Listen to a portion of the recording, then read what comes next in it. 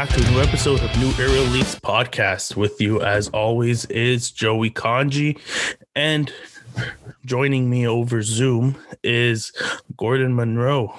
How's it going, Gordon? What's up?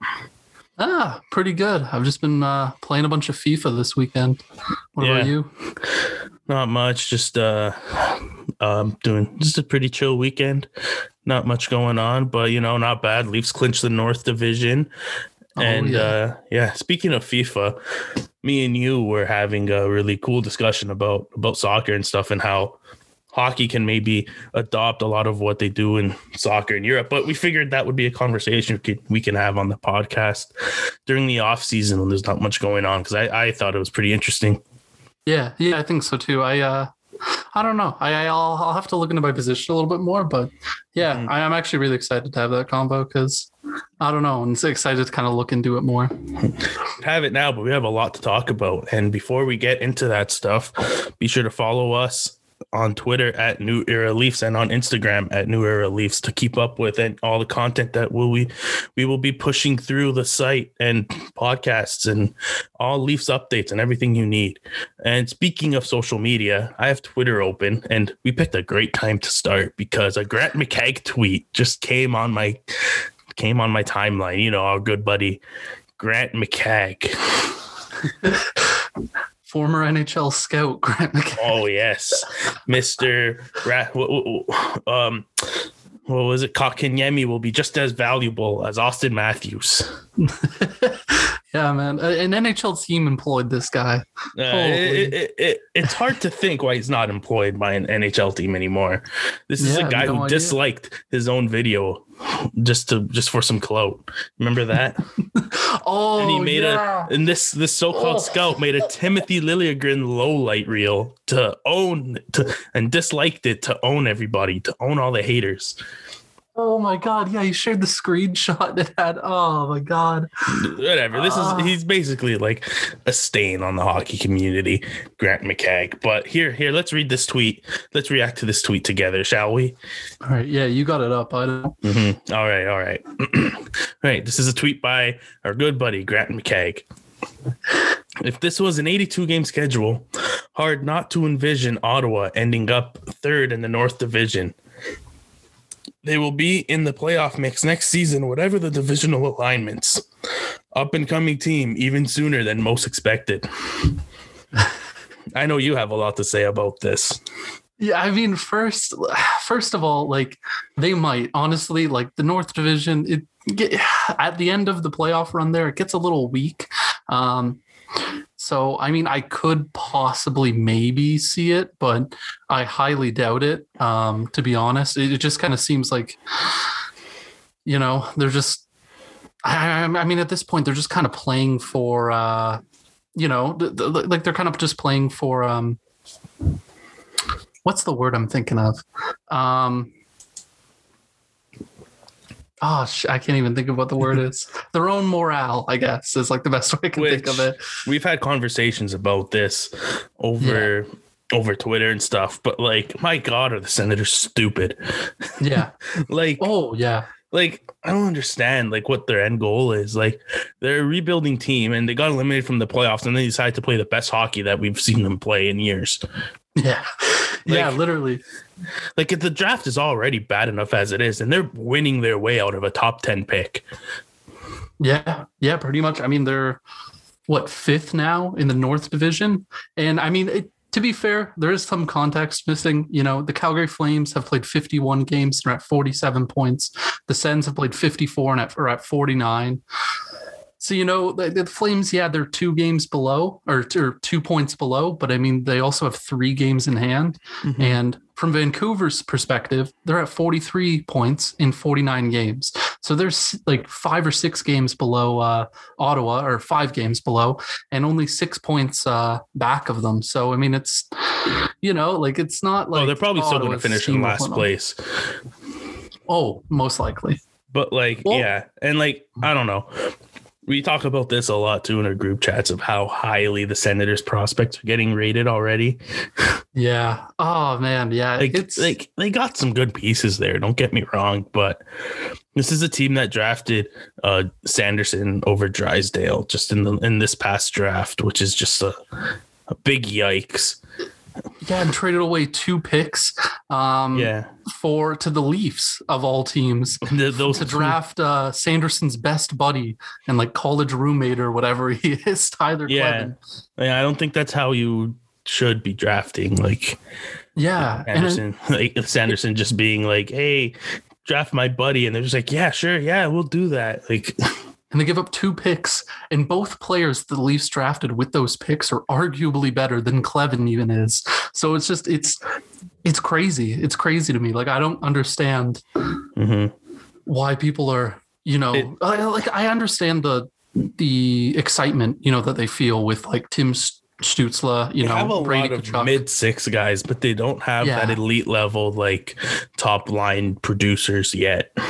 Yeah, and I mean Stützle could be there, but like we don't know yet. And I mean, he's had a decent season point production wise, but underlying numbers are not that great. Oh no, I've seen like he's one of the worst defensive forwards this year. Yeah, just one of the worst. I'd say even like one of the worst players in general. Like besides the points, he's one of the worst. But and Brady Tkachuk, like he's having a solid year, like a marginal improvement over an 82 game season of like what he's been before. But what he was before was a 45 point guy. Couldn't crack the 25 goal barrier. Like, so, like it's nice that he's getting a little bit better, but I mean, it's his 3rd year in the league. He has yet to crack. I mean, obviously, once again, there has to be some sort of context to it, but, he hasn't cracked 50 points yet in his career. So, all I'm saying is I'm glad they're not making the playoffs because for whatever reason, they'd be the team that I'd be most afraid of for the Leafs to play against. Yeah. Just because for whatever reason, I guess it's like their Stanley Cup and stuff and like they get all amped up, but they play the Leafs super fucking hard. And I'm not sure why. Yeah, I don't get it. Like I have an Edmonton Oilers friend who told me, he was like, oh yeah, every time we play the Sens, it's like shooting fish in a barrel, like it's, oh yeah, it's like not, the Oilers like would dominate them. Like just like, yeah, and then the Leafs would go out and dominate the Oilers.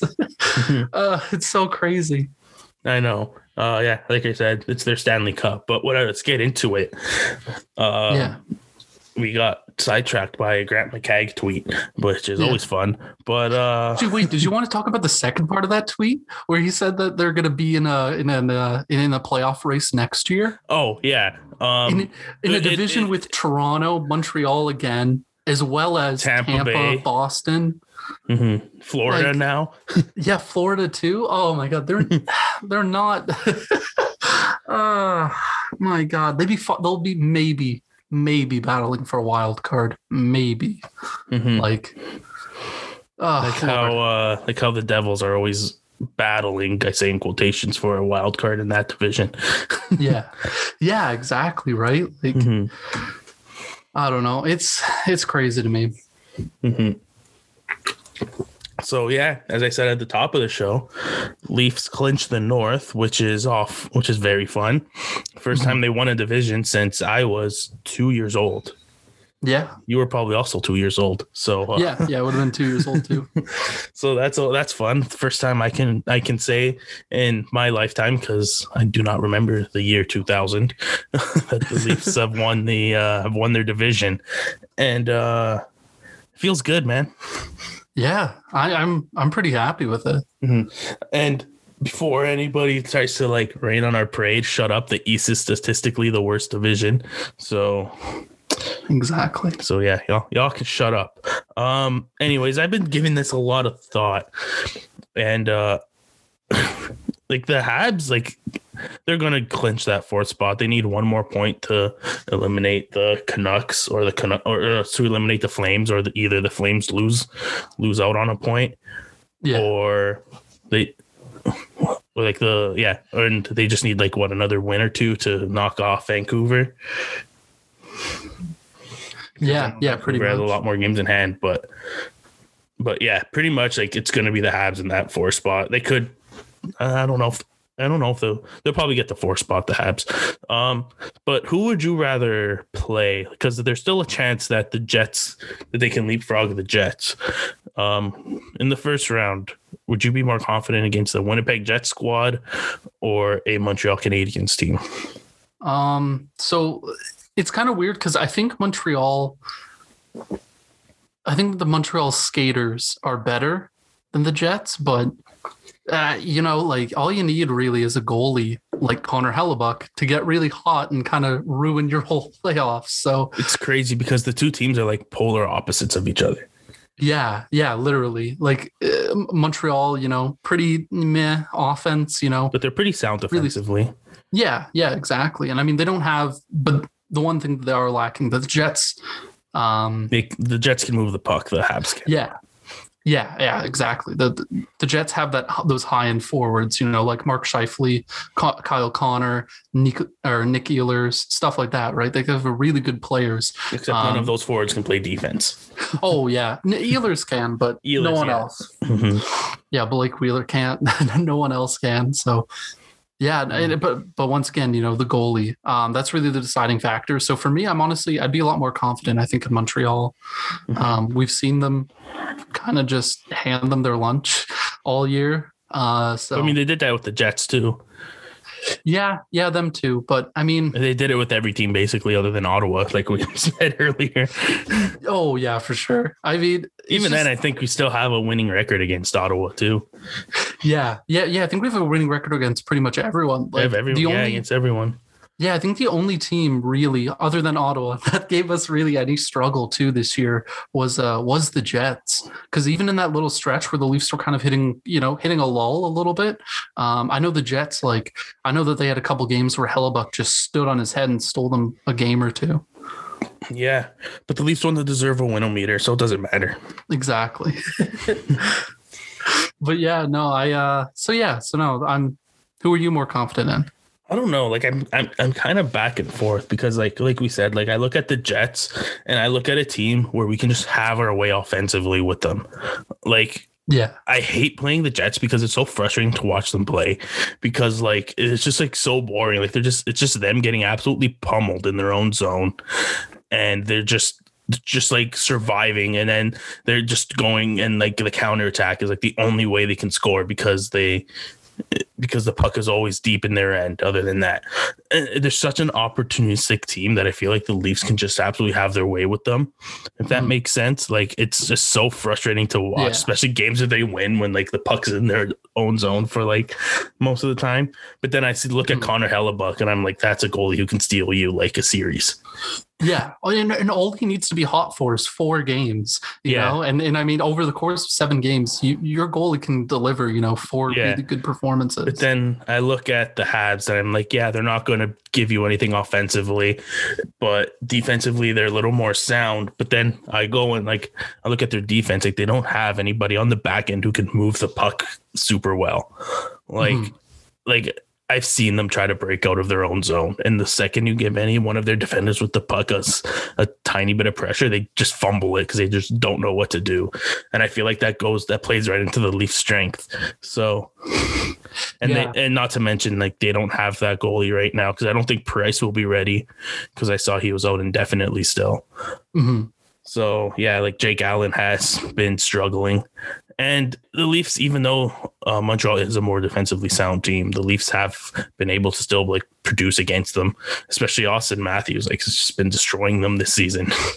So it's just like, so it's like I kind of go back and forth, but like I kind of agree with you for now. Like I think the Habs would be a better one just because the Leafs do get goalied, and that's less likely to happen against the Habs. Yeah, and I think, if they can just kind of get past the first round, I don't always like to, kind of dig into the mind of a player because like, we're not in the dressing room. We don't know, but I feel like there'd be more confidence, right? Like in their abilities. And I think just this year in general, they have more confidence, but I think, if they beat the Habs, one of their biggest historic rivals, in the first round, and the city would be hyped. Get over that.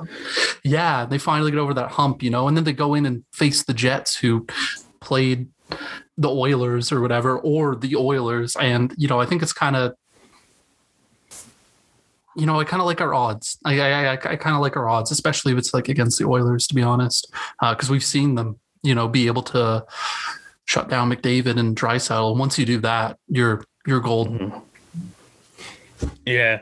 Yeah. Like, I think the Oilers too, like, I'd actually be more confident, I think, playing the Oilers than I would the Jets, just because of Connor Hellebuck. Like, he's that good of a goalie, like, who would give me like that much anxiety, like going into a playoff series against him, right? But like the Leafs have proven this year that like they can control McDry, as I like to call them. Yeah. And like once you do that, like what else is there on that team? Yeah, literally nothing. Like, yeah, like that team. I feel so bad for Connor McDavid because that team is so poorly constructed, and it's just like, man, give this guy some help. Like, he can't do it all the time, even though it looks like he can. But like, oh my god.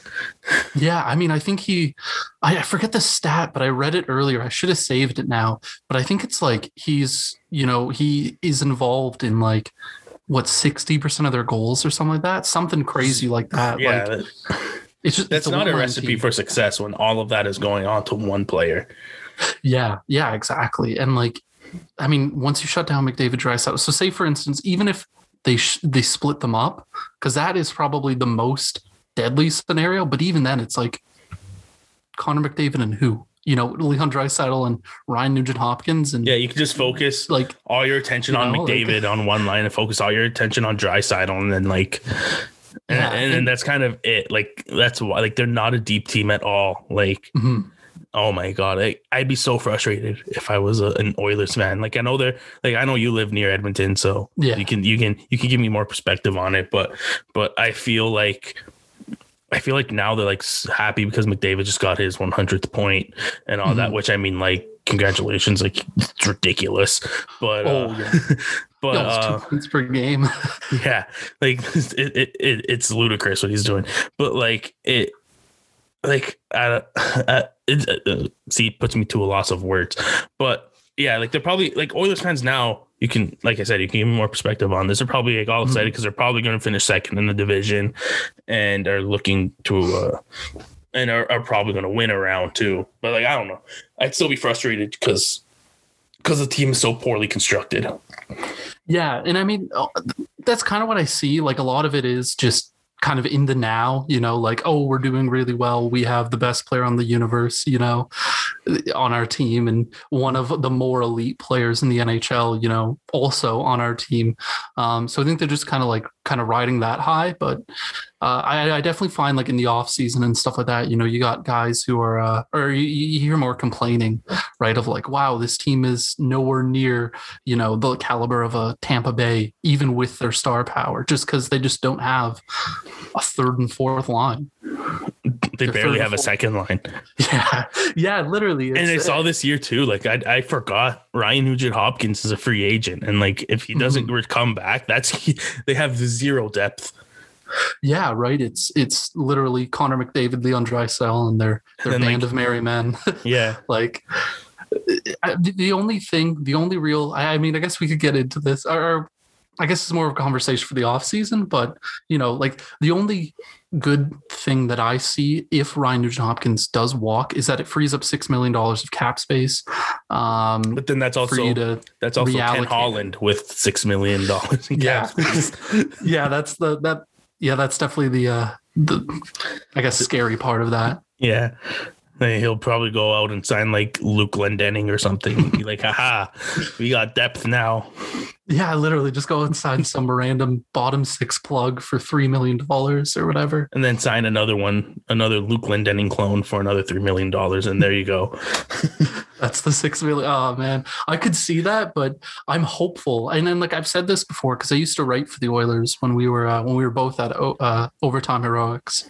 But I was very cautiously optimistic when Holland came in, because I mean, he built a winner, but that was like ages ago. Yeah, he built a winner, and he comes with some experience. So you're just kind of hopeful that because he has to save this team, it's not here's this cup champion. No, we won a bunch of cups with these really great players. We're essentially not a dynasty, but like one of the most elite teams in the NHL for like a decade. So I feel like there isn't that need to really sign these depth players, Abdelkader, Franzen, guys like that. For however much money they did. They need like legitimate talent. Yeah, right. Like, and he's done some good things, but on top of that, you also have Alex Chiasson, who scored like 20 goals, riding a career high shooting percentage at the age of like 29, and he re-signed him to $2 million, which isn't crazy, but given those signings like that, or you just like overpay for depth pieces by like 500,000 here and there, they're the ones that go in and kill you. Yeah, exactly. Right. It's like, when he brought in Tyler Ennis, I think at about $1 million or like league min or something like that. It's like you could have brought in two Tyler Ennis's, those types of players, for the price of Chiasson, and still had a little bit of money left. And then you had like Zach Kassian, who also was playing with McDavid, had a career high shooting percentage, and was signed to $3 million. My favorite quote: "I'm not a tough guy anymore. I have 13 goals now." So you can. It's like, oh shit. 13 goals. Watch out, man. You signed him to like $3 million. Oh my god! For no reason for him to be, and he's not even playing in the top 6 anymore. He's playing like in the fucking third line. Oh my god, that was awful. Yeah, it's terrible. But so you have like moves like that in the goaltending situation. Like, I don't know how much longer you can ride Mike Smith for. Like, I saw him play against Saturday night against Vancouver. And it was just like some of those goals that he allowed. Oh boy. Yeah, it's pretty rough. He's very streaky. And then you got Koskinen, who they let Peter Chiarelli re-sign like 2 weeks before he got canned. Oh my Lord. They've got him signed for like eternity for like $4 million or whatever it is. Like, yeah, crazy. You know what? Mikko Koskinen deserves it just because he's a goalie that decides to wear number 19, and that pisses me off so much. Oh my god, it looks so ugly. I don't get it. I hate it. I think of Patrick Maroon still whenever I see the number 19 on the Oilers jersey. Yeah. Oh, he would have been a nice guy for them to grab. Holy. Yeah, he would have been a nice guy for them to re-sign, but nope. They had to sign Zach Kassian for $3 million instead of giving Pat Maroon $1 million or whatever he wanted. Gun to your head, you can only pick one GM to run your team between Jim Benning or Ken Holland. Who are you picking? Oh my Lord. Or I'll throw Kevin Adams into the mix too. Oh God, that's even worse. Okay, it's crazy. It's insane. Jim Benning, probably. Seriously?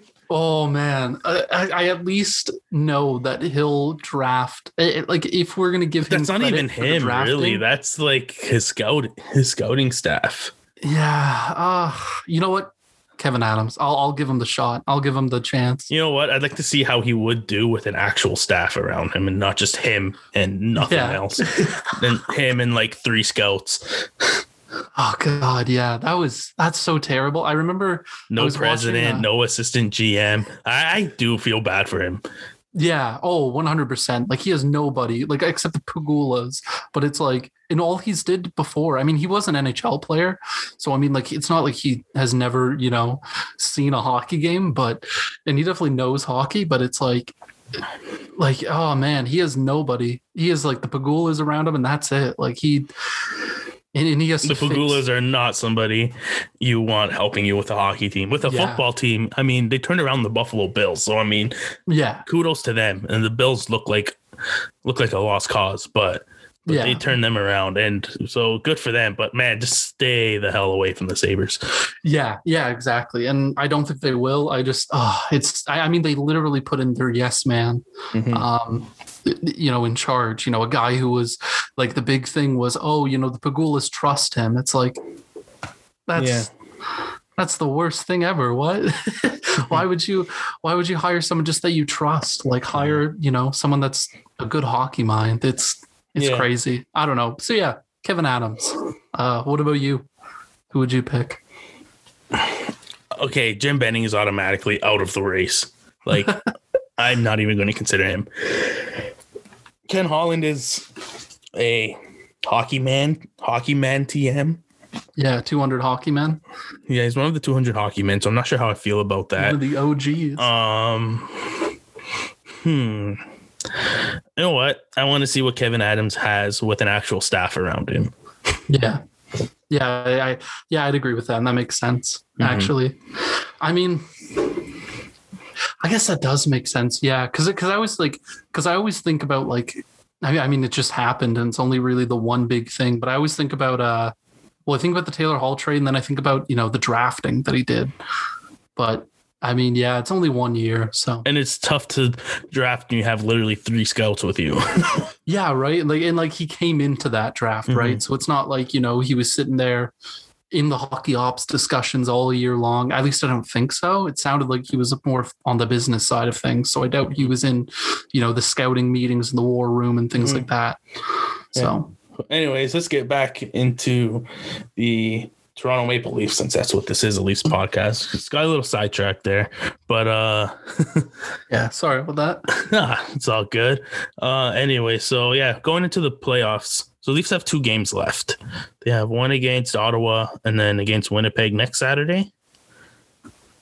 Yeah, I think so. I had the schedule up. Yeah, they do. Yeah. So Ottawa versus Winnipeg. Do you think that the Leafs rest a bunch of guys for these 2 games, or do they let them play in one of them?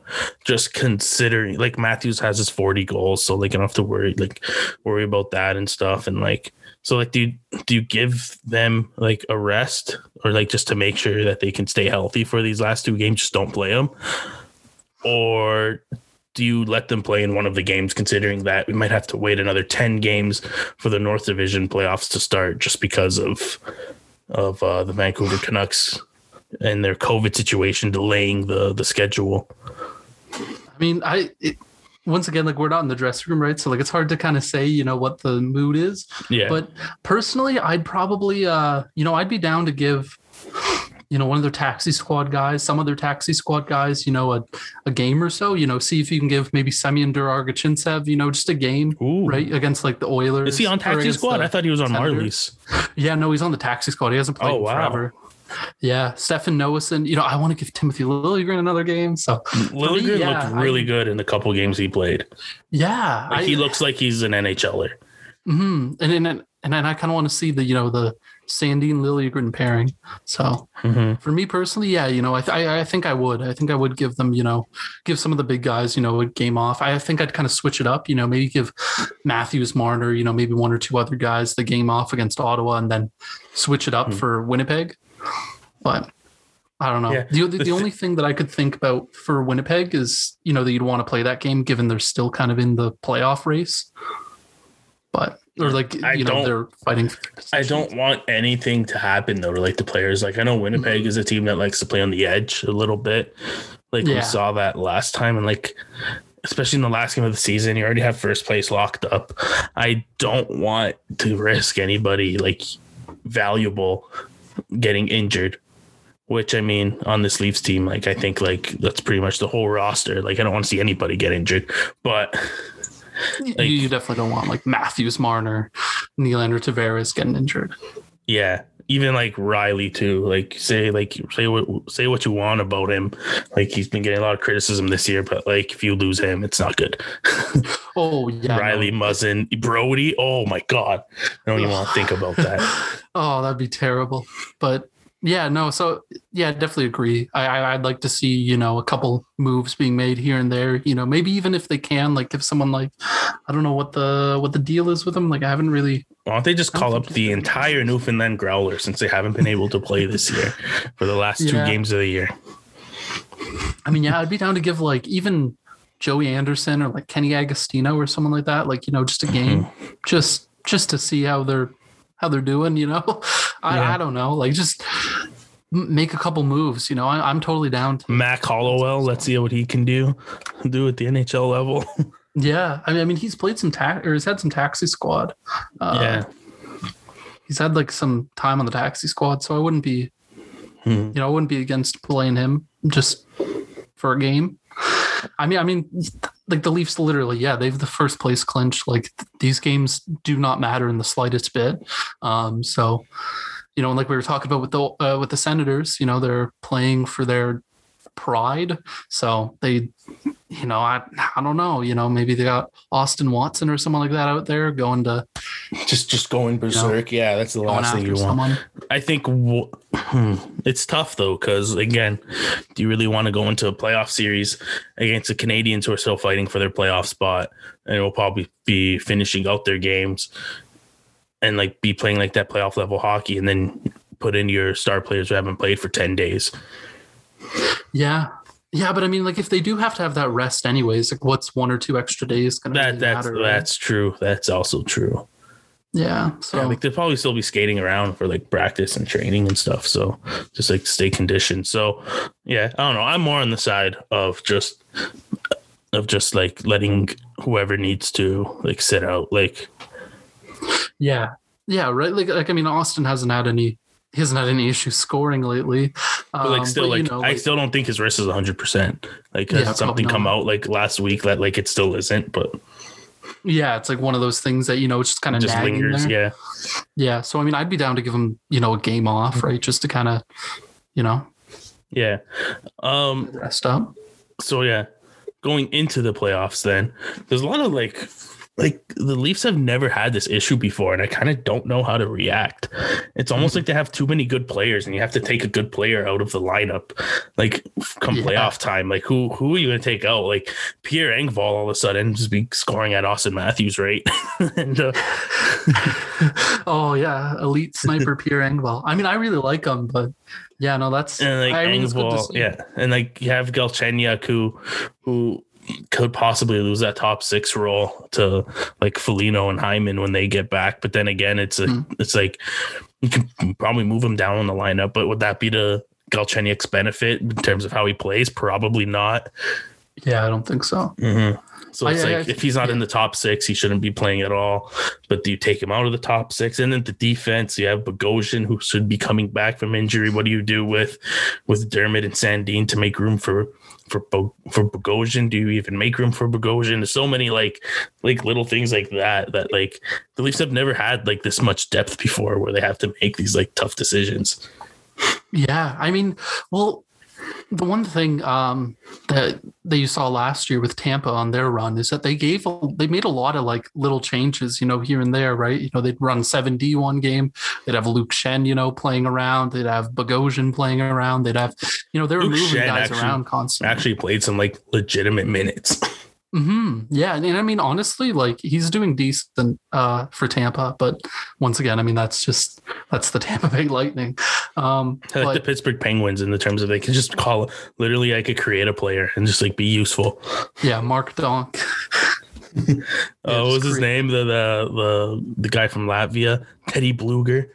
Oh yeah. Yeah. That is not a real player. He was generated in a factory by scientists. Yeah, literally. Like I mean, it's crazy. Like we could honestly like, that'd be like almost a fun game, like going through, like trying to find like, you know, fourth line taxi squad players for the Tampa Bay Lightning. There should be a game show called a little game called Penguins Player or Made Up Name. Just yeah, literally. Oh God. I mean, yeah. So I mean, I wouldn't mind the Leafs doing that, you know, honestly, like I wouldn't mind them, you know, giving it a shot. Cause first for me, like it obviously all depends on when Bogosian's ready, right? Like if you start the playoffs, Bogosian isn't going to, you know, be ready till game 3 or 4 and you're running and, you know, you got Sandy and Liljegren and you're up 3-0 by the time Bogosian's back. Like you don't put him in the lineup, I don't think, but I mean, you know, assuming everyone is healthy, like for the very first game of the playoffs, I wouldn't mind, you know, not giving Bogosian a spot, like at least to start. It depends on what you need, though. Like maybe you play a couple games and then you need to ramp up the intensity. So you just put Bogosian in so he can like be more of a physical presence if you need that.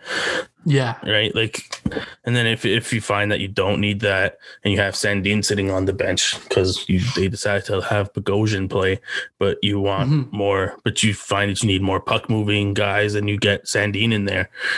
Yeah. Yeah, exactly. And I mean, that's kind of the thing, right? The one thing that I'm worried about is like what happened in game 5 last year in the play-ins. You know, it's a little different because Andreas Johnsson hadn't played in like 4 months or 5 months or however long, and they just kind of threw him into the elimination game of the play-in. But that was more, I think, to audition him for like a trade, but I don't think that was the right time to do that. Yeah, exactly, right. And I mean, he came in and he played like crap. And they ended up losing that game. Like, obviously he wasn't the reason, but you know, like if you had something more productive like that, right? out of that roster spot, who knows, right? Yeah. If you have Nicholas Robertson, you know, playing that role like he was the whole series instead of Andreas Johnsson, you know, are you able to create a little bit of offense, you know, something like that? But that's what I don't know. Yeah. So for me, I'm really hesitant to just kind of throw someone in there. So I guess, you know, I'd prefer Bogosian to, you know, just kind of sit out especially if he's not ready for game 1, at least sit out the first round, or unless they're in desperate need. Yeah. No, I even go 7D1 game 2 or whatever. And like, exactly. Who knows? Like, there's a lot of possibilities. And like, especially with like a Riley Nash, who should be ready for not the start of the playoffs, but like between like the first round, like what do you do with him? Like, if you like, he definitely brings value to a team like the Leafs, considering like what he can do defensively and just like shut it down. Like, I could see him being super effective in a series against Edmonton if it comes to that. Yeah, exactly. Right. I think we talked about on the podcast, right? About I think we talked about while we were recording about you know, the Leafs shutting down McDavid and stuff like that, right? Yeah. Like, and how they have pretty poor depth. Yeah. We literally talked about this like 15 minutes ago. Yeah. But like, so someone like him in the, you know, in the bottom 6 would be perfect for that role. The only thing is, like, I'm a little more wary of penciling him in. Like, there's a lot of people who are penciling him already to like their 3rd, 4th line, but I don't know. But I mean, personally, I like him. He's a good player, but I wonder about like if Adam Brooks has a spot. I've really liked what Adam Brooks brings in that 4th line center role. And I really like how Simmons. No, sorry, it wasn't Simmons. It was Spezza, Thornton, and Brooks. Like, I really liked that line, what they were doing for a few games. Yeah, and I mean, I did too, but I'm just kind of wondering, like, you know, because like, I think we know for sure that like you're not sitting Thornton and Simmons. Yeah, I don't think so. I mean, I wouldn't be. And I think that's also just like tuning them, but yeah, but I think that's just more of like a respect thing and like hockey culture and all that. Like, I don't necessarily think it's like a toxic attribute of hockey culture where you give respect to the veterans, but like I feel like that's what it is. Like, they came here because they want to compete and win for a Stanley Cup, and it just kind of looks bad from an organizational standpoint to like, especially if you want to attract other veteran guys like that in the future. It kind of looks bad if you just bring them here for that reason and just sit them. Yeah. Oh, yeah. I mean, yeah, that's like, true. There's a lot of politics tied to it. Yeah. And I mean, for me, honestly, like the 2 forwards, I guess, I'm looking at their cap friendly page right now. I'd say the 2 forwards are probably Gauch and Brooks that are like the biggest, I guess, candidates to come out. Just because I don't think he's. I've seen people Mikheyev. I don't think he's sit. Yeah, I've seen about Mikheyev and stuff. I've seen people being like, "Oh yeah, Mikheyev isn't an NHL. Oh my god, and he should not be on the team." I'm just like, what? Like, he's not putting up the points, but like, he's literally like, his speed is too valuable to take out of the lineup. Yeah, right. Speed alone, not even that. Like, what he brings on the PK and what he brings defensively, like he'd be perfect on a line to shut down McDavid if you play against the Oilers in the 2nd round.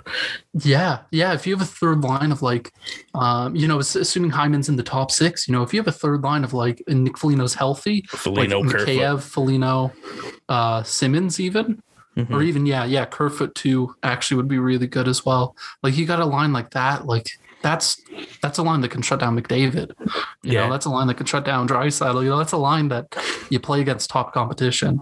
Yeah, and like especially like against McDavid, to have someone like Mikheyev who can kind of like match like the speed that McDavid brings, like that like people aren't going to see his like true value to this team until it's playoff time, when they see him like shut down like top competition, which is what he's been doing like all year basically. Yeah, he has really solid underlying defensive numbers.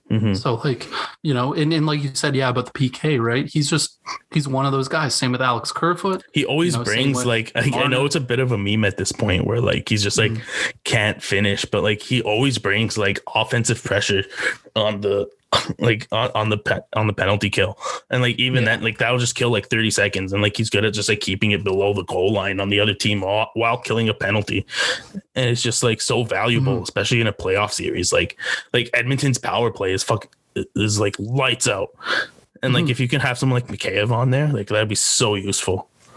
Yeah, someone who can challenge, someone who has the speed to, you know, to chase down those pucks and stuff, and like. Yeah, like he does all the little things right. Yeah, exactly. And I mean, the same can kind of be said for Pierre Engvall. Yeah, because a lot of people, you know, give him a lot of crap. I mean, obviously not now with the goals he's scoring, but you know, like earlier in the year, there's the Pierre Engvall curse at one point. Yeah, right. Every game he scored in, we lost.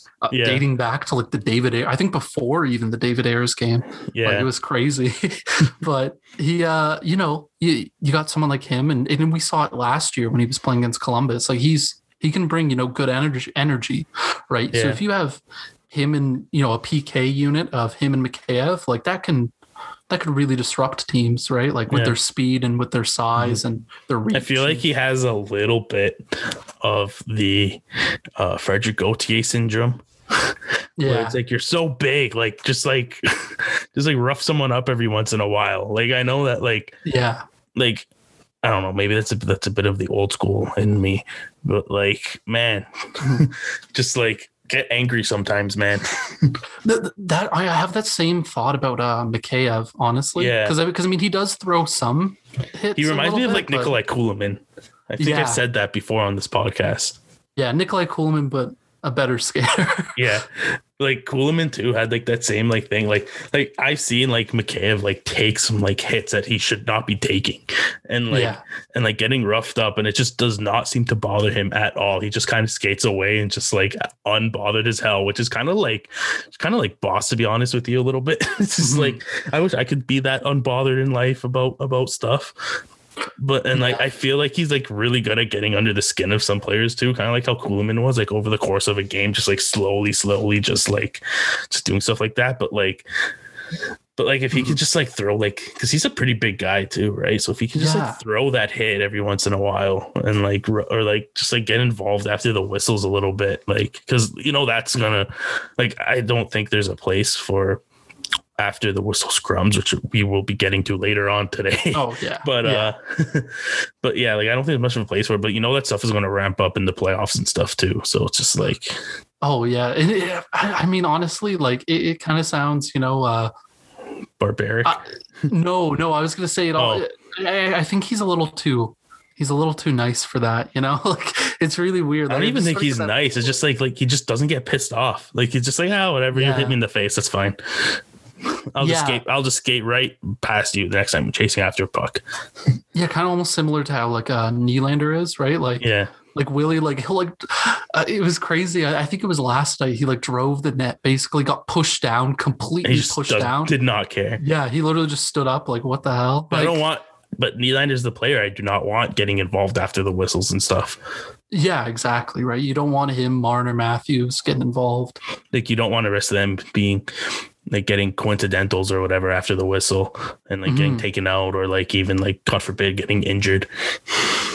Yeah, right. Matthews, the only thing with him is just like, I more want his body to become like a tactical weapon, you know, like he uses his body to like just get muscle around. He throws a lot of ass and stuff like that more. Yeah, he does that a lot. which I mean is really useful. But Mhm.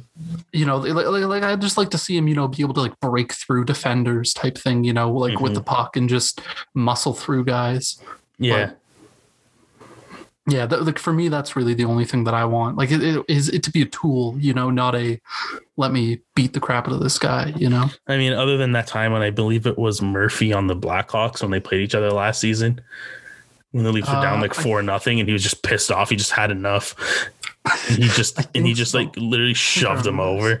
And it's like I like to see that fight from them every once in a while. Like Ooga, like that's like the Ooga Booga in me. Yeah. But Yeah, I mean, and there was one highlight last year, not really a highlight, I guess, but where Sandin got like just leveled. I think it was against Dallas, like maybe it was like Blake Como or something. I don't know, but he just got leveled, and you saw like Matthews was like pissed and was gonna go for him, but then CC got in the way and just started giving him. CC was good for something last year. Yeah. Yeah. Oh my God. I think once a day I think about that chance in the overtime in Game 4 of the play-in last year when he had a legitimate scoring chance and just shot it into the corner, and he meant to shoot it on net. I'm just my God. You just hear like Jim Houston on the broadcast, CC, and he missed it by a mile. Oh man, I wish they would have done the what they do in like basketball broadcasts, or they're like, oh, from downtown Vancouver or something like that. Yeah. Like I would have loved to hear them like say something like that, like just say like, oh, he missed the net, he's all the way in Vancouver, or something like that. He shot that into Vancouver from Toronto. Yeah. Oh God, that would have been funny actually, but. No. Oh man! All we got now is the Kasperi Kapanen. Oh my highlight. God! Ruined that moment for me, Jim boy. I know. I remember like watching it, and that happened. Like Matthews scored, and it was obviously Matthews, but he said Kasperi Kapanen. I didn't even hear. I'm going to be honest with you. I was watching the game at a buddy's house. Oh, and I didn't even hear like the broadcast because we literally just screams are running around his house. See, we did not hear the broadcast at all. It wasn't until I went home at night and then I saw the highlight on my Twitter. I'm like, what are these people talking about Kapanen? And then I looked at it and then I was like, oh damn, that's the thing that happened. I did not know that. See, I knew because like it was after work one day and I just remember like being on my phone, when they were losing and then kind of watching, being like, come on, please, please, please. And they just came back. And like, I just remember being so excited and like just watching it, like so invested by myself. And then like you see him score and then you just hear Kasperi Kapanen. And I'm like, I remember even thinking like, was that Kapanen? Like I was like, he just said it like so confidently. Kapanen wasn't even on the ice, I don't think. No, he wasn't. That's what was crazy. But I feel like as a play-by-play person, you have to know who's at least on the ice.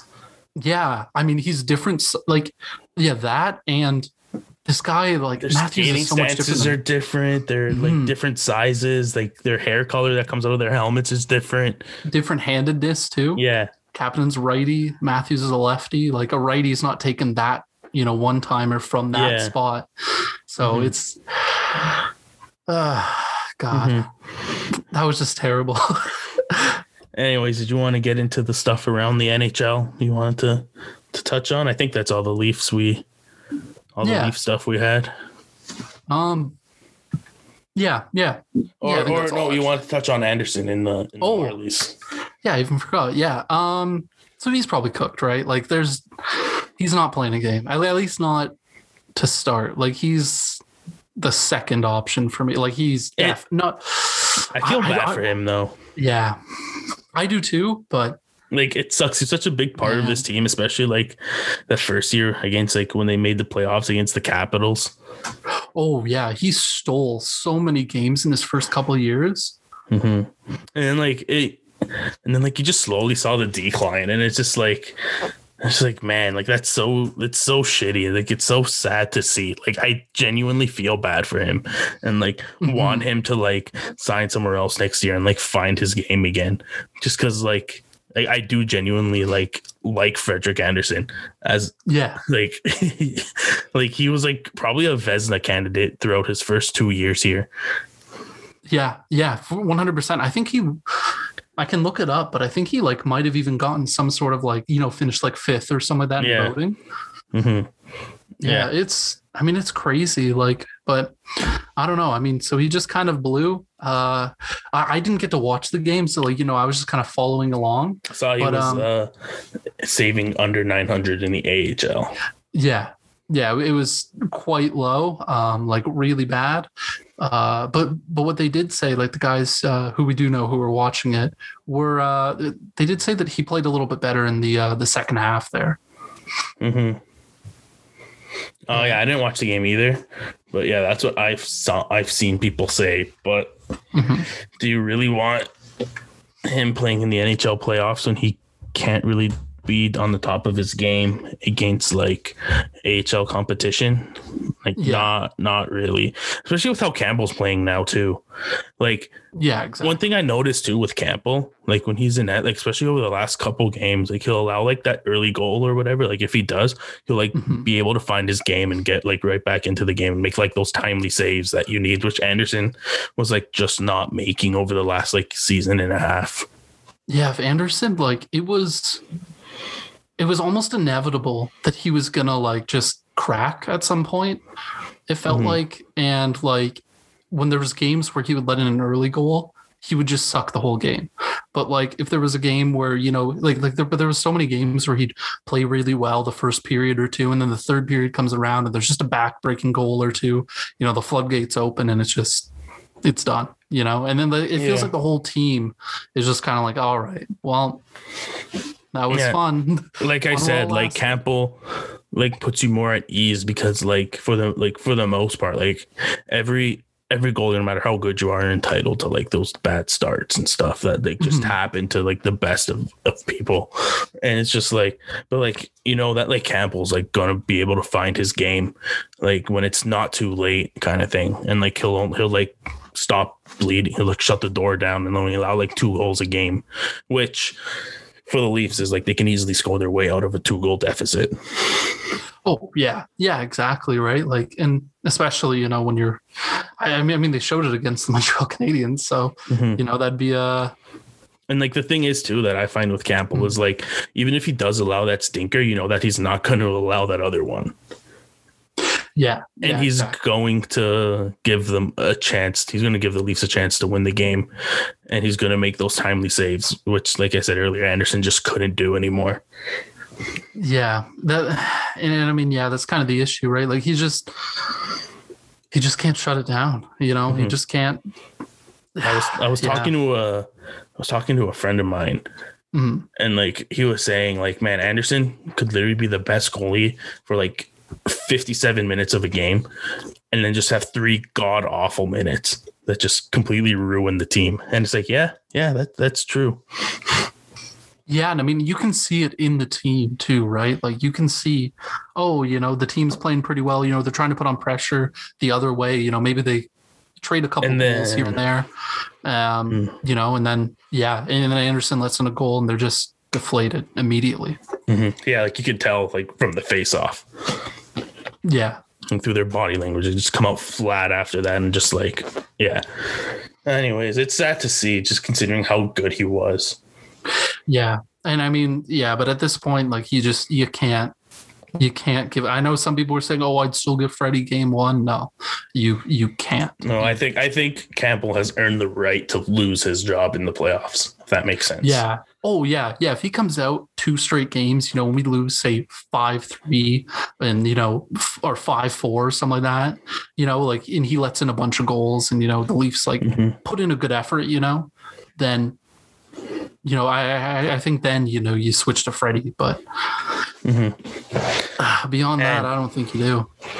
I'm so ready for the Leafs to just like lose that first game of the playoffs and and for the next day and a half, all the freaking narratives that'll be coming out after losing just 1 game, and then they'll easily win like the next 4 games. Yeah, Yeah, right. Win the series in 5. No one's even thinking about that. Yeah. Like, I'm not looking forward to that at all. Like, you already know it's going to happen too. Yeah. Oh, 100%. Right. Like, you know, the JD Bunkuses of the world. Oh my God. Thank God Sid Sixero isn't doing sports anymore, but you know, he would be. I mean, he still has a Twitter account. Twitter. Yeah. He's going to throw out a nice. Oh, well, looks like the Blue Jays are Toronto's team now, you know, something like that. After one game, it's like, oh my God, please shut up. Like, I do not want to be on Twitter after the Leafs could be up 3-0 in the series and lose game 4, and you're still going to hear that garbage. Mm-hmm. Oh my God, yeah, it's terrible. God, you know, if they lose, if they don't win one series, I am probably deactivating for the summer. Oh my God, I'd have to. I am deleting the app, not going anywhere near it. Like, it's gonna be just like terrible. Oh yeah. Oh my God, especially if it's the Canadians that do it. Oh my God, no! If the Canadians do it, I'm never going on Twitter ever again. Yeah, no, I'm giving up. I'm done. I think at that point, I think I'd just stop being a Leaf fan, to be honest. I'd be like, yeah, no, screw this team. I said when I was in like grade 5 or whatever, I'm not going to be a Leafs fan anymore. They stink, and I'm tired of cheering for them. And look at us, I'm still here. Yeah, I told myself I was going to become a Penguins fan because they were good back then. Yeah, I mean, I don't know. I'll be honest, like I did kind of stop watching for the most part for a couple of years there, like just before the rebuild, you know, and like during the rebuild years, you know, like 2014, like after they drafted Nylander, I like just kind of stopped watching. Like, I mean, like I still followed, you know, but I wasn't worried about wins, losses. I was not watching every game like I do now. Mm-hmm. I was following along or whatever, just like nonchalantly kind of thing. I remember I did it like the tank year for Matthews. Mm-hmm. I started watching again when they called up Hyman and Nylander and like Connor Brown and like all the players. And like Nikita Shoshnikov. Oh my God, he was so good. I absolutely loved him. Yeah, exactly. And then they were actually like kind of entertaining to watch. Yeah. Oh my God, Nylander was so good too. Like throughout that. 62, William Nylander. Oh God. No, he was 39. Oh, he was 39 then. Yeah, 62 was a preseason. I think preseason and Marlies. Yeah. Yeah, number 39. God, I hate Lou so much. Oh, man. All these boring numbers. Yeah, gave him 39. Like, man. I mean, have some fun, old man. Yeah, literally. And I mean, like, you could tell that he wanted to be 88 his whole time. Like, because every time he'd go play internationally, he'd play 88. He'd wear 88. Yeah. I don't know why he wasn't allowed to wear 88. Yeah. Oh, yeah. Well, because the Lou rules, right? Even Matthews and his I remember he was like 63 at his training camp, and it's like, come on. Like, come on. Remember when he negotiated the hell out of his like rookie deal? Yeah, it took him like 3 months just to like sign because they didn't want to give him bonuses. Oh my God. Like, yeah, like just fuck off.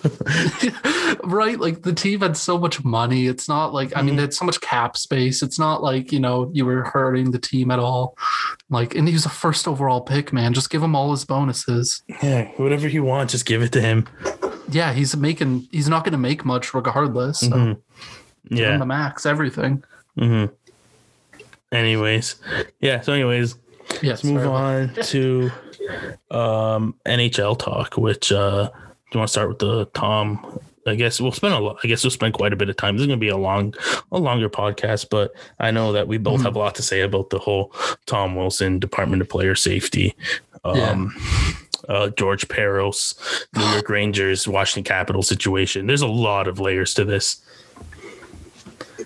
Yeah, there is. Sorry about that. I ran into my mic there. All good. Yeah, like I don't think we have to go much into detail because everybody that listening to this already knows what happened. But yeah, I don't know. I don't even know where to start. I'll just let you take over from here. So, first of all, Tom Wilson sucks. He's Mhm. He's a predatory piece of crap. Oh my God. And you see so many of those takes. The NHL Right, has progressed past the need for Tom Wilson Literally, right? And I mean, you see so many and of those George takes, Peros and Colin Campbell and fucking Gary Bettman too and yeah, Bill Daly. all of them could get the fuck out, man. Oh, they just need a whole clean sweep. But like, you hear the takes, like Matthew Barnaby said, oh, every GM and all 30 other GMs would love to have Tom. No, they wouldn't. Was it Rachel Dory on the podcast, on the latest Staff and Grass podcast? I mentioned this podcast quite a bit, but it's so good. She said two GMs like have texted her saying like, no, we do not want him anywhere near this team. And those are only those are only two that reached out to her. That said that. Yeah, right. Like according to her.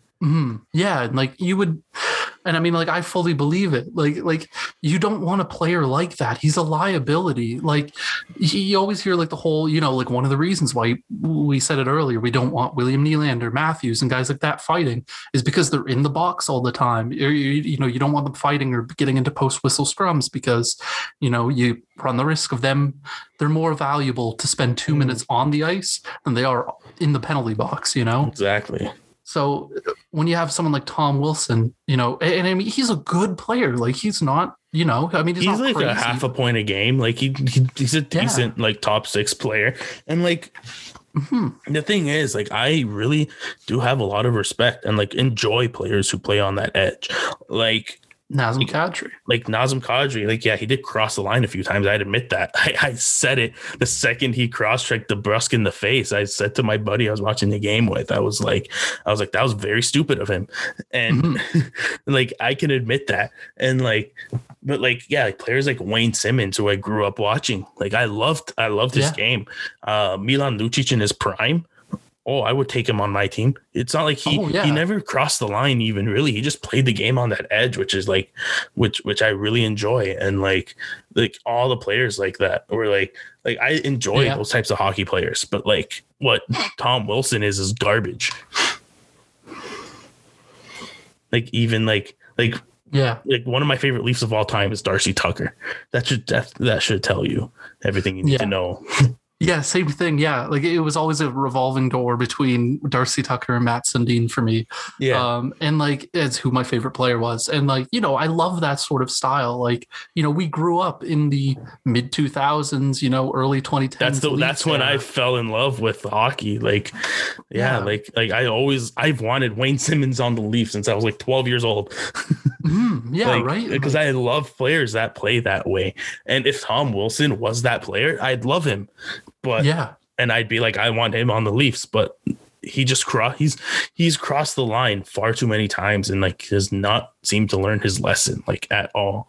And it's just like like if Brendan Shanahan was still in charge of the Department of Player Safety, I don't think this would be happening. Yeah, right. Like he would have gotten. He might have gotten out for the whole season, like whole playoffs, everything for that. And like what I loved about Shanahan when he was in charge of it was like the transparency. Like whenever he announced a fine or a suspension, he'd make that video going like frame by frame, basically explaining why he like what happened, why he got what he did. There's none of that with this regime there. And it's like, and there's absolutely like there was. And like the other thing with when the Department of Player Safety was run by Shanahan, there was consistency. You knew when something happened, like, that's going to get this amount because like there is absolutely like zero consistency with what is happening with that department right now. Yeah, right. Like you have I don't remember if it was under Peros, right? But people brought it up, right? You have the $5,000 fine to Sidney Crosby or something like that, or someone to Sidney Crosby, where like they sprayed him with the water bottle, right? Like that was a $5,000 fine, and then you have Tom Wilson literally could have like cross-checking a man while he's face down in the back of the neck, like back of the head area, as well as body slamming by the hair, a helmetless player in a standing position, like head first, driving his head into the ice. Like he literally, like I cannot stress this enough. Like a lot of people are saying you're overreacting. No, I'm not. He could have killed someone. Yeah, 100%. Right. We saw it just this year, right? The KHL guy who had the what was it, like the puck like hit his helmet? Yeah, and that was just like a super unfortunate incident too. Like, I feel bad for everybody involved there, but like, yeah, but I mean, it's not crazy to assume that a 250-pound man, like 6'3", grabbing a player by his hair and pulling him down like head first onto the ice, like that could very easily lead to someone dying. Like, yeah, like a lot of people saying like yours are exaggerating. Like, no, it's not an exaggeration, because if Panarin's shoulder didn't didn't break his fall and hit the ice first, we're probably talking about at least a fractured skull. Yeah, at least, right? Possibly even like a guy in like a coma or something, right? Which I don't even want to like think about. Yeah. Oh yeah, like losing one of the best players in the game because some fucking goon is out there, you know? Yeah, like he's legitimately a danger to like to everyone around him on the ice. And like we just can't have that in the game. Like if department, and like that's what pisses me off too, because like if the Department of Player Safety isn't going to be there to maintain the safety of the players, then you have the bullshit that happened the game after when they played against each other, which is just an absolute embarrassment on the league. Yeah. If you can't police the game, you know, the Department of Player Safety, you know, the players are going to police themselves, and they're going to go out and then you have for their pound of flesh. And then you have like all those fights happening, which can lead to God knows how many concussions, and like, it's just like such a slippery slope to Todd Bertuzzi, Steve Moore incident because of the NHL's incompetence.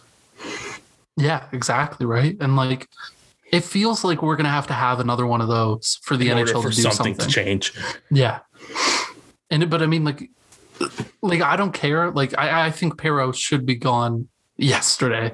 I mean, yeah, he's been known to be incompetent, but now it just proved worse. It. Like, yeah, it was just like, and like I don't understand why you have a former goon as part of this. Like with an apparel company called Violent Gentlemen, and their whole mantra. Their whole mantra is them wanting to make hockey violent again. That's the guy you have in charge of player safety.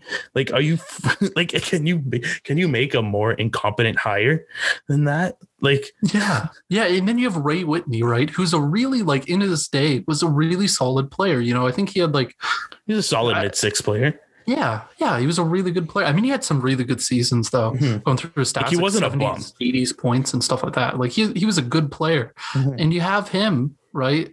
Just making a fool of himself. Yeah. And he's, you know, there was that quote that came out, I think it was earlier this year or last year or something like that, where he kind of said, I don't remember it exactly, but he said something along the lines of, you know, like, oh, players have to, you know, be conscious of, like, you know, the star players have to be conscious, you know, of, you know, putting themselves in vulnerable positions and things like that. And it's like, what the hell? Like, how is this guy, that should be something helping? The league should be responsible for.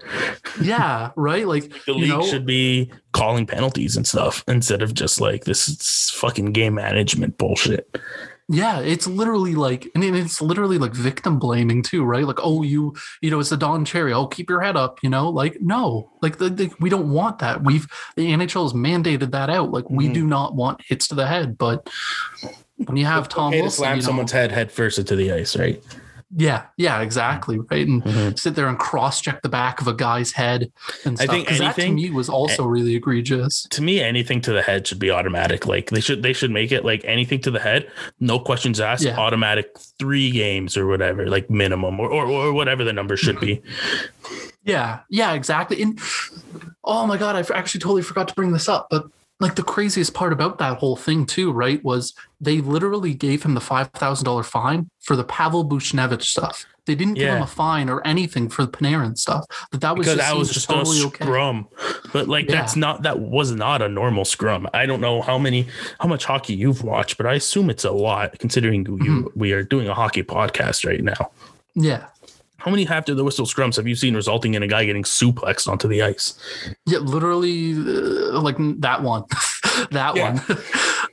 Like, and that's what's insane is like there was a quote that came out after where an NHL executive said something along the lines of, oh, he shouldn't have, you know, jumped on top of him type thing. But it's like, Like, what the heck? Like, no, he was trying to get him from, I thought Chris seriously injuring his I don't know player. if you heard the Chris Versteeg quotes on this, but he brought a very he brought a lot of context into it from someone who's been in like Versteeg in Panarin's situation there on the ice.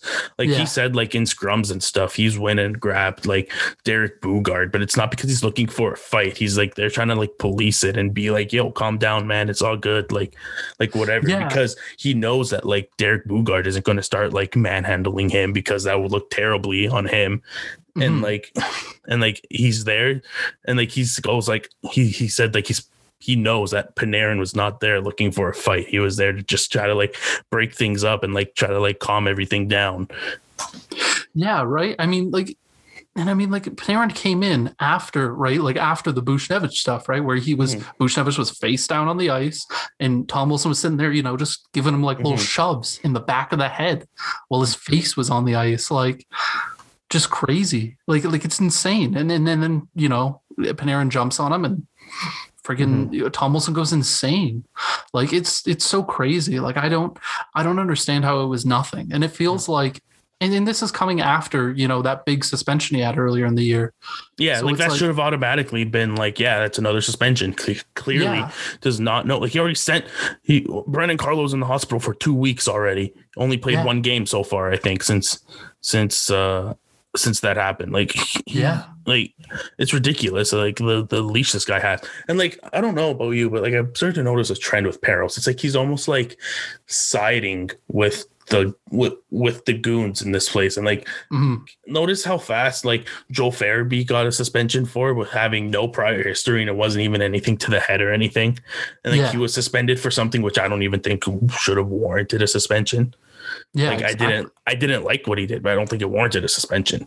But like, yeah, and then a repeat offender who has a long list of supplemental discipline with the NHL and gets only a $5,000 fine for that. Like, there's a clear bias there. Yo, 100%, and I don't get it. I don't understand like how you can sit there and feel like go to bed at night thinking, oh yeah, I made the right call there. Like there's a whole group of people working behind there, like decision makers, right? Like there's like Ray Whitney, there's obviously George Parros, and like I don't know who else exactly, but there's guys in there, right? So it's like, how is it so bad that no one was able to convince Parros to do well, that, you saw like Parros didn't even want to suspend Wilson for the hit he threw on Brandon Carlo that sent him to the hospital for 2 weeks. And then Gary Bettman was like, no, that's going to look bad on us. He's getting this amount of games right then and there. He should have been fired. Yeah. Oh, 100%. And then now it's like, I think they are going to make a change.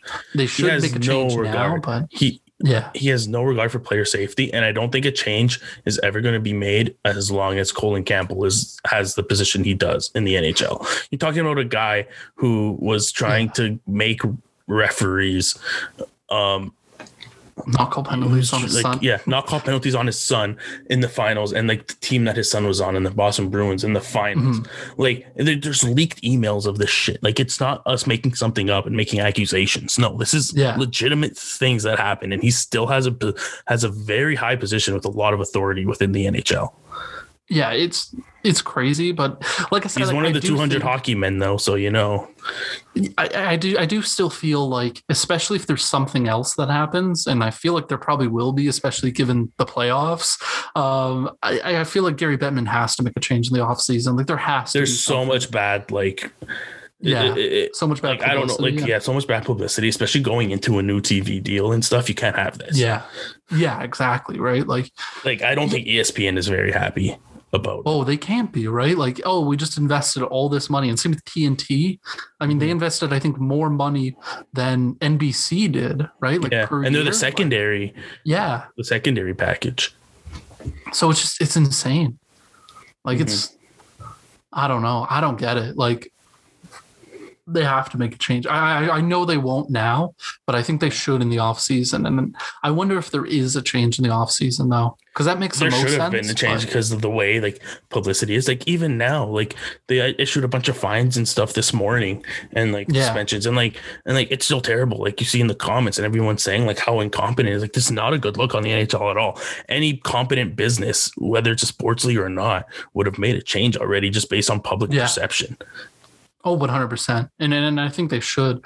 And like I said, though, like I don't think they will make a change in season just because, you know, like you're heading into the playoffs. Like I don't know if they're going to want to do that. They should, but I don't think they will. All this like Tom Wilson garbage came at like such a time when the league was probably like they have like Matthews, who was on the verge of getting 40 goals, McDavid on the verge of 100 points in shortened seasons, which is just like both are just absolutely ridiculous. And then and like all this stuff to celebrate. The playoffs are about to start. You just got these 2 brand new TV deals with like 2 of the biggest networks in the US and stuff. Like there's a lot to celebrate for the NHL. And then it was almost like it was too good to be true. And then they just took a dump all over it. Yeah, I mean, it was brought up that night, right? That Rangers Washington night, the TJ Oshie like scoring the hat trick with, you know, after the first game after his father which is a great story, but it just got overshadowed by this utter garbage.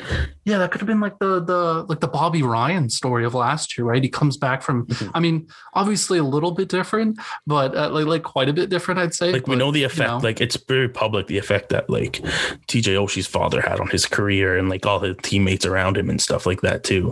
And like it would have been such a good story. And then but instead, no, it was, you know, it was overshadowed by this absolute garbage. And it's just like it's just so stupid. And like there's a lot of people like who like rebuttal to this being like, oh, the TV networks love this because creating more fans. It does not create more fans. Like more fighting does not create more hockey fans. It's just like it just perpetuates that stereotype of hockey to people who don't watch hockey even further. If that makes sense. Like how many people do you see like don't really watch hockey, just be like, oh yeah, all they do is fight each other, when fighting has almost like fighting is like at an all-time low in the sport. Yeah, like, exactly. That's not even like anything about it, but it's just perpetuating that negative stereotype about the game. And like even people enjoy seeing that stuff. It's not going to create any fans. It's like saying like, oh, bench clearing brawls are going to create more baseball fans. No, it doesn't. No, right? Like I mean, yeah, maybe I'll watch that specific video of it and be like, wow, that's really interesting. But like, it's not going to make me want to go and watch, you know, the next Jays game because they had a bench clearing brawl. Like, you know, how many like I saw like I have a friend who moved here from Texas, and he came to my high school, and I asked him like, you know, you guys like the Dallas Stars there? He goes, no, like I'd watch sometimes, but then I'd see that there was no hockey fights and just got disinterested and just wouldn't watch anymore. It's like that's why fighting is not the thing you want to advertise about the sport. Yeah, because it's not. It's getting like very phased out in the game today, and you're not going to attract fans by promoting fighting because it's just not part of the game as it once was anymore. And it's just like a false advertising, perpetuating negative stereotypes about the game that don't exist anymore. And it's just like, why not just showcase like the stars in the game and all the skill and like it's yeah, exactly. I agree. Like one of the most popular jerseys for years was, I think, the Patrick Kane jersey, right? And it's not because he was a goon. Like I mean, goons like they don't sell jerseys. They don't sell, you know, people who have like. Whenever I go to a Leafs game and I see someone with like a Ty Domi jersey, I'm like, you're such a tool. yeah, literally, right? And like I mean, you'd see so many people like randomly like I remember especially in like the mid 2010s, I mean not mid 2000s, the mid 2010s when the Blackhawks were like at their peak, and like even in like the earlier 2010s, you know, you'd see people randomly like out wearing a Blackhawks Kane jersey, right? You'd see them out in public, you'd see them, you know, at the NHL school, needs to get like that. Needs to get to a point where like in the 90s players were just like rappers were in music videos wearing like Jaromir Jagr and Mario Lemieux jerseys. Yeah, because those are it's crazy to think the NHL was like relatively relevant then. Yeah, like in the 90s, because they would, you know why? They had Gretzky, they had Jagr, they had Lemieux, they had all these talent, like all this talent in the league, and they were marketing it. Yeah, and everyone knew about it, right? Like I think, I mean, it's hard to say, right? Because both of us weren't alive then. But I wonder if like the trade to LA made a big difference, like with Gretzky, like that big, it's like LeBron, right? Like, I have a theory about that trade, a conspiracy theory. I think the NHL forced the Oilers into making that trade.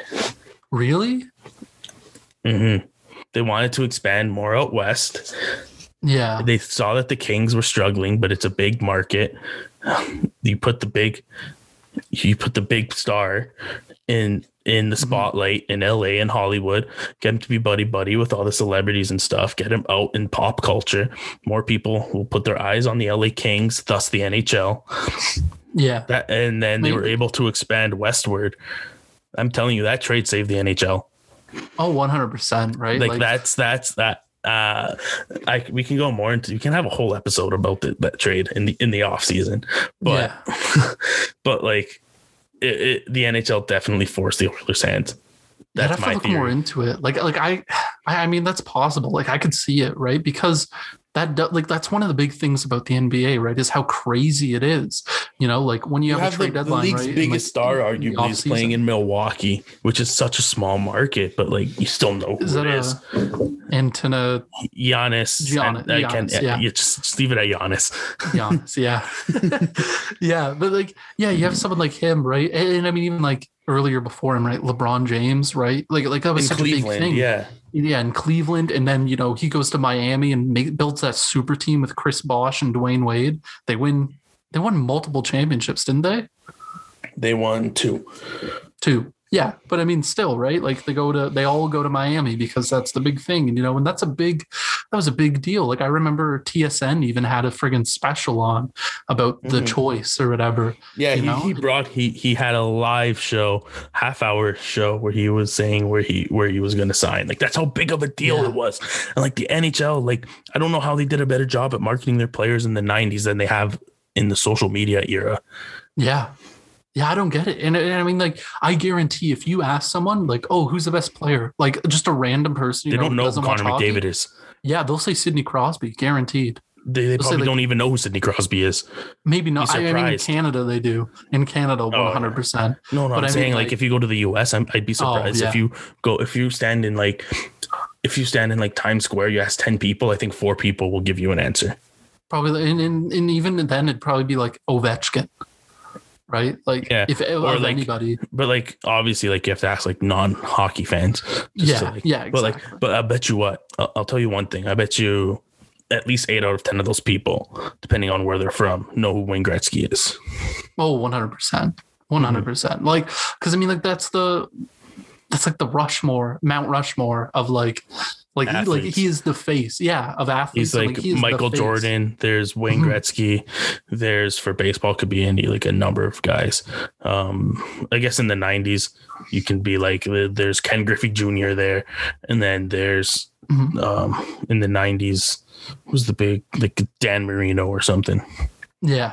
Someone like that. I don't really follow other or Tom Brady. You can even put there. Oh yeah, Tom Brady. Yeah, for sure. Yeah, like it's crazy. Yeah, it's I don't know. Anyways, the NHL, the sport's not going to change unless they get rid of those people in the high up situations, which I don't even know how Colin Campbell still has this freaking job. Yeah, I don't either. Like I don't know how you can't just like sell, commercials of that's the one thing that I think is going to change. Well, that's the thing too. I hope it does. Like that's the thing too. Like you have like all these GMs who have like a stick up their ass, like Lou Lamoriello. Like if the NHL wants to do a feature on like Connor McDavid, help get his name up there, and like you think Ken Holland is going to be like Ken Holland's going to be like, no, we don't want him to do that because Ken Holland's like a freaking old head who like doesn't understand the value of like promoting your stars. Like you think like why do you think like most casual fans don't know how good Matthew Barzal is? Because the GM is fucking Lou Lamoriello. Yeah, right. And he plays on a team that fucking sucks. Like, I mean, they're good, but they're boring as hell. They're so boring. I mean, they're good in the standings, but they're boring. He has no other real talent around him. Like Barzal is like on an island. Good. Yeah. Literally. But nobody knows it because of Lou Lamoriello. Yeah. And that's one thing too about the Leafs All or Nothing series. That's, I think, can be pretty big. Like I think especially if they win the cup this year, I think that could be really big for the league. I know people who have become fans of Tottenham Hotspur because of the documentary Amazon Prime did on them. Yeah, man, I still gotta watch that. Oh God, I don't have the time. Well, yeah. I mean, no, I do have the time. I choose not to allocate it to that. Dude, like, it's just so frustrating as a hockey fan. Yeah, it is. Like, because there's so like you don't think a Connor McDavid highlight package could maybe not win someone over, but like get them at least interested. Intrigued. Yeah. Yeah, exactly. Right. Yeah. You throw like you show them like all the great things like LeBron James does, right? It can be like, yeah, now look at this guy, except he's doing it way faster with a physical aspect. Like he'd be getting hit at any second and he's on skates. Yeah, right. And then like you have him, just doing his crazy stuff. You throw in, you could throw in, and this is what I hope from like ESPN. You throw in like commercials about the hockey season when it comes up. You got Austin Matthews. Maybe you have him doing the crazy goal celebrations, right? Like the Dude, it's Austin Matthews and such a marketable player too, especially with like how into like fashion he is and stuff, and like him being like really good friends with like Justin Bieber and stuff. Like he's so marketable, and like the Leafs are doing the best they can, but like the NHL's really got to open up their shit, man. Yeah, I mean, I don't follow the NBA as closely, right? But like obviously I know like a decent amount just from and just how well it's marketed. You don't not know who LeBron James is. Yeah, you don't not know who Luka Doncic is. You don't not know who Nikola Jokic is. Who Giannis is. Yeah, who Giannis is. Like I could like go on and on. Like there's probably I know you don't really watch basketball, but you could probably name like 20 NBA players. Yeah, a lot of them would be Raptors too. Because you just kind of follow the outside of the Raptors, how many do you think you can name? You can probably name the top 10 players in the league. Maybe not the top 10. Oh, or I might be a little dated on some of them. But still, you can name players. You ask the average basketball fan if they can name 5 hockey players. They're not going to be able to. Yeah, right. I can guarantee you they won't even get 2. They won't even get 1 probably. And then that's just a big difference, right? And but I was also going to say, like, I don't know what the thought of some people, with Drake being an ambassador is, and I'm not saying Justin Bieber should, but I feel like they should market the shit out of that. They should use Justin Bieber to their advantage so much more. Like, oh my god, like the Leafs got him to make a music video. With the Leafs and stuff, but like the Leafs aren't the team that needs the help. Oh no, for sure. But I mean, like they could be that nice, like opening in to the NHL, right? But I think the NHL overall should really push that. And I mean, I think there's like some country music guys. I mean, we got Snoop Dogg who's like does stuff with the Kings and like the NHL, like he's in the NHL video game. But like that feels like so a cringy level almost. It's a little cringy and it feels so forced too. Yeah. Oh, 100%. But like it's that like and oh, I was gonna say, like when they had Chance the Rapper, right? To do that. Well, that was on SNL though. Like that was apart from the NHL. Oh yeah, but I mean, like you got like that became like that because that's a thing, right? You had the NHL should have jumped on that and like brought him on to do like some commercials or like social media stuff or whatever. Yeah, right. Instead, they got when they have celebrities with the game, it's like Jenna Fisher.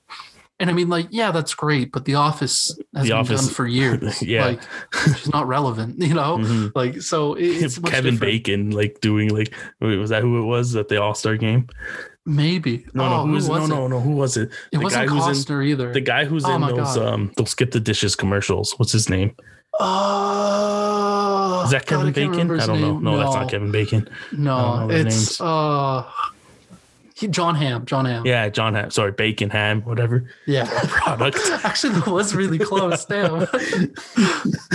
Yeah, like they had him. And like, when was the last time he was a relevant celebrity, man? Like, yeah. And I mean, like the skip the dishes thing are like the only thing I really know him. I mean, obviously I know him from Mad Men. I never watched it, but like, I know him. I know that because I watched Breaking Bad and saw a bunch of commercials of it, but yeah, it's like, crazy. Like, man, like you need to jump on that Justin Bieber train, man. Like I'm not even a big Bieber guy, but like that's like something that will help you.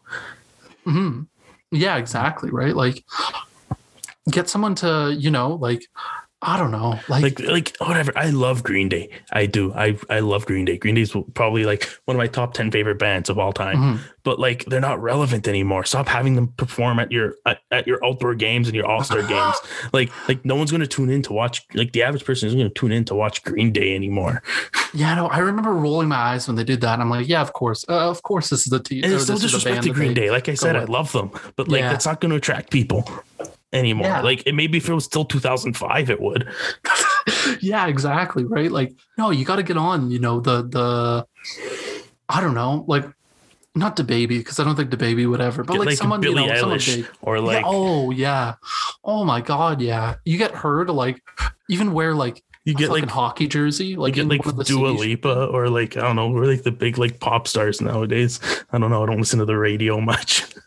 No, I mean neither. I've been trying to listen. I've been trying to keep up more. Like you get Travis, like you get like Travis Scott to like rep like a Dallas Stars jersey or whatever. Yeah, because he's from Houston, but Houston doesn't have a team.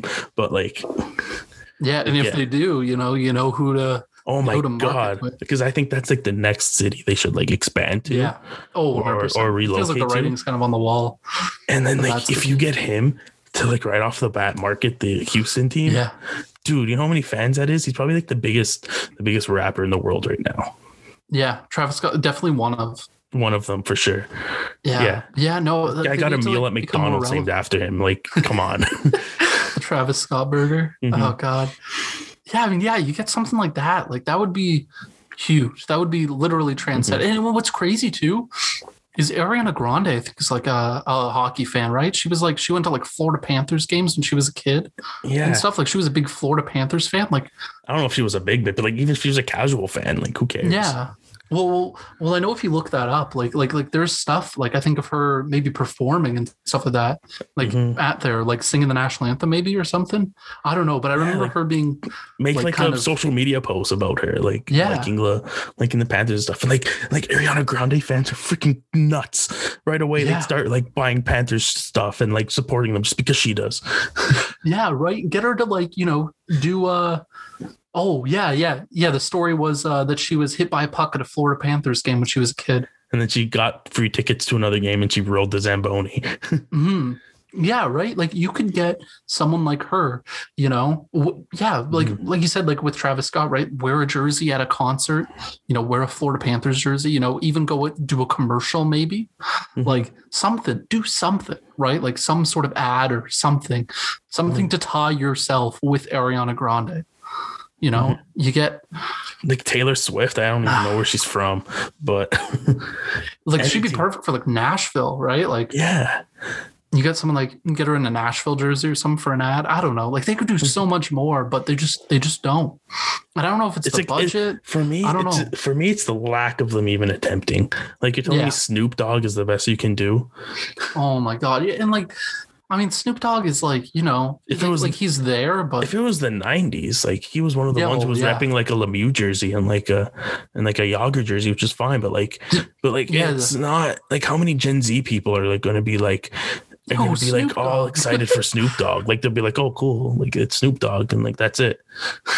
Yeah. I remember even when we were growing up, right? Like if Snoop Dogg was repping something, we weren't like, oh my God. I mean, the only like big song I remember he had when I was a kid was like Drop It Like It's Hot.